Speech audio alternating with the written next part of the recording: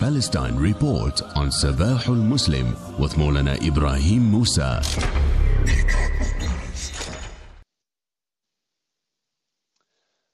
Time for the weekly edition of the Palestine Report with Maulana Ibrahim Musa. We welcome Maulana to the program. Assalamu alaikum wa rahmatullahi wa barakatuh. Wa alaikum salam wa rahmatullahi wa barakatuh, Mufti. We see that King Abdullah of Jordan warns of boiling over of conflict in Palestine.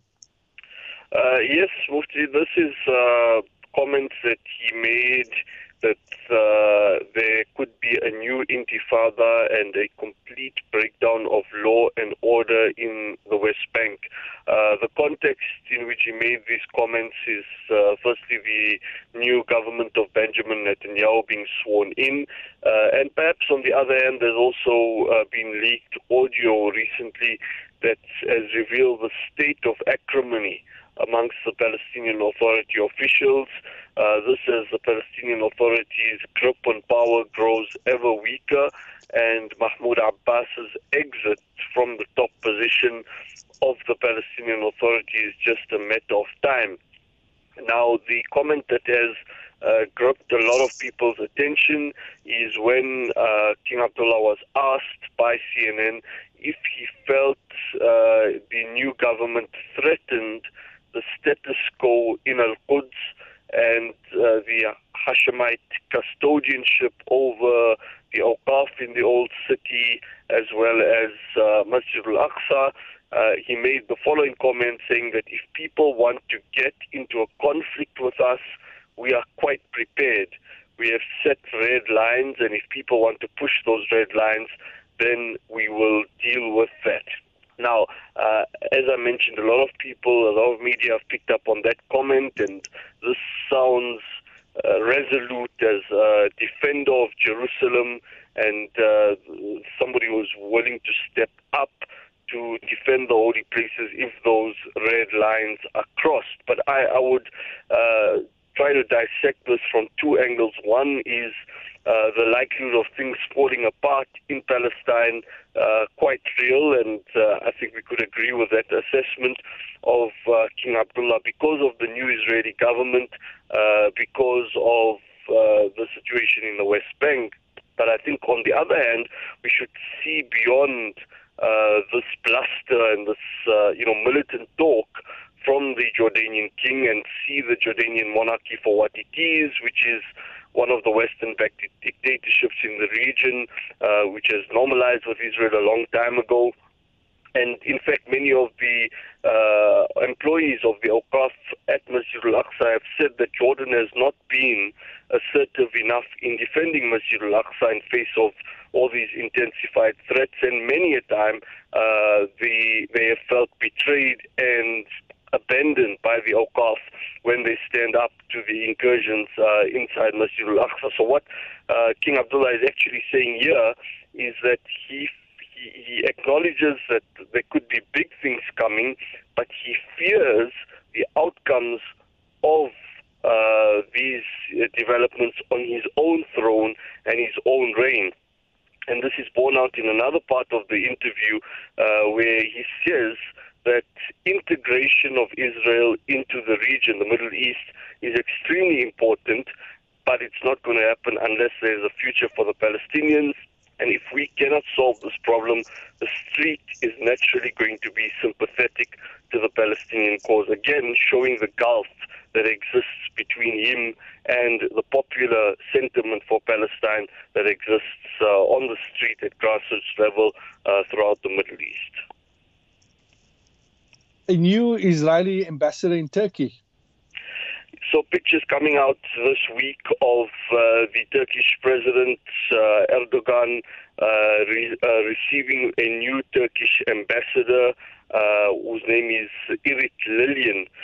She presented letters of credentials to him and officially took a position up in Ankara. Quick history here that, it's been ebb and flow in the Turkish relationship. There was a formal relationship with the Israeli state Then came the Mavi Marmara incident in 2010. Turkish nationals were killed. That broke off relations. After that, Israel apologized and paid some sort of compensation. But in 2018, things got worse, bad again, in wake of Israel's killings on the Gaza fence.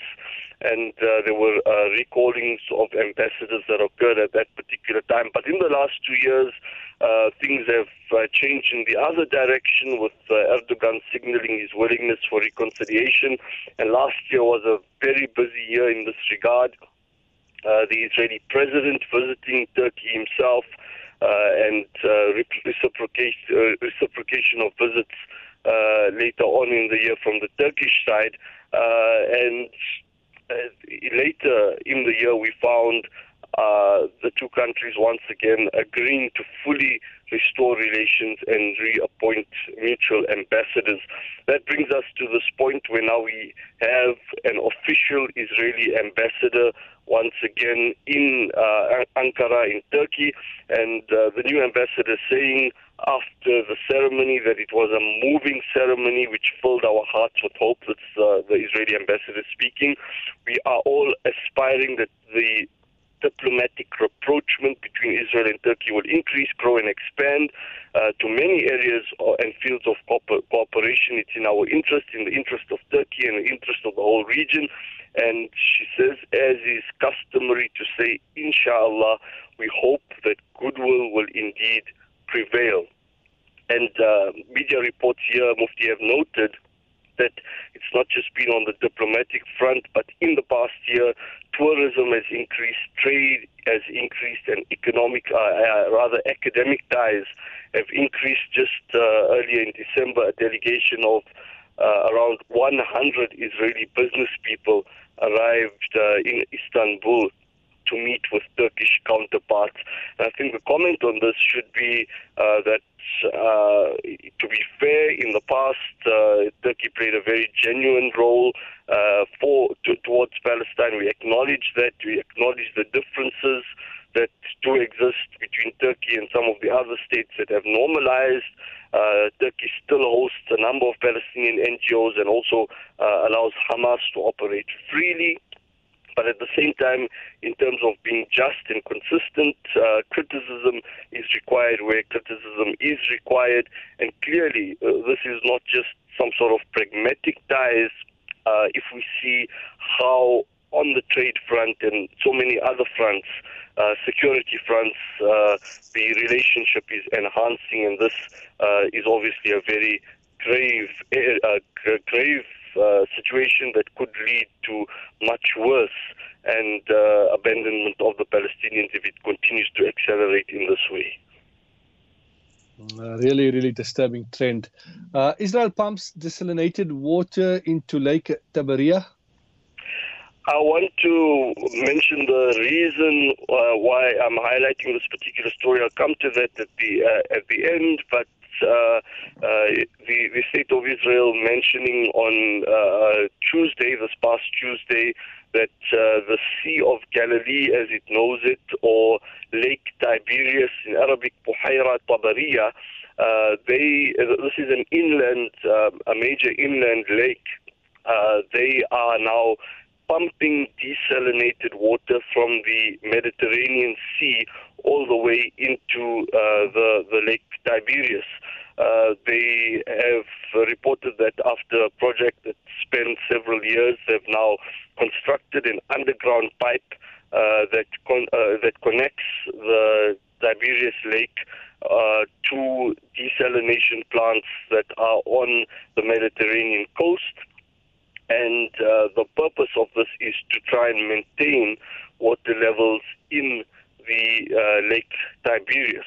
Now, coming to why I'm highlighting this particular story, the Buhaira Tabariya, the Lake of Tiberias, or as Israelis call it, the Sea of Galilee, is the largest freshwater lake in Palestine, and the Israelis, who've obviously taken control of this water resource, like so many other water resources across Palestine, they heavily use this particular lake and are dependent on it for agricultural irrigation. And the overuse of this lake in, over many years, along with drought, has seen the water levels in this lake decline seriously in recent years, and particularly in 2016, it reached dangerously low levels.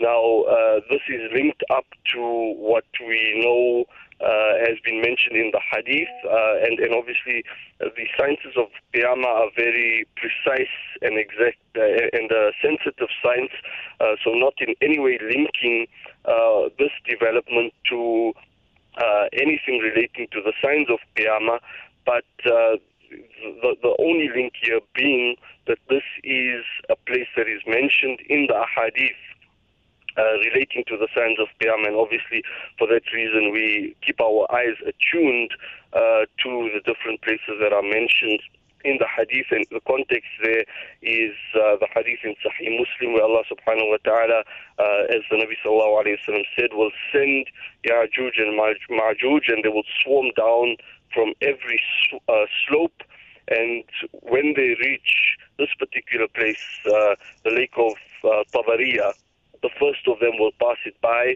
and drink what is in it, and when the last of them will pass it, they will say, there was once water here.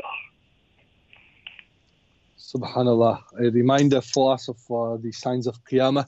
May Allah protect one and all. Jazakumullah khair for the informative update this morning, Maulana. Your time appreciated. Barakallahu feekum. Assalamu alaikum wa rahmatullah.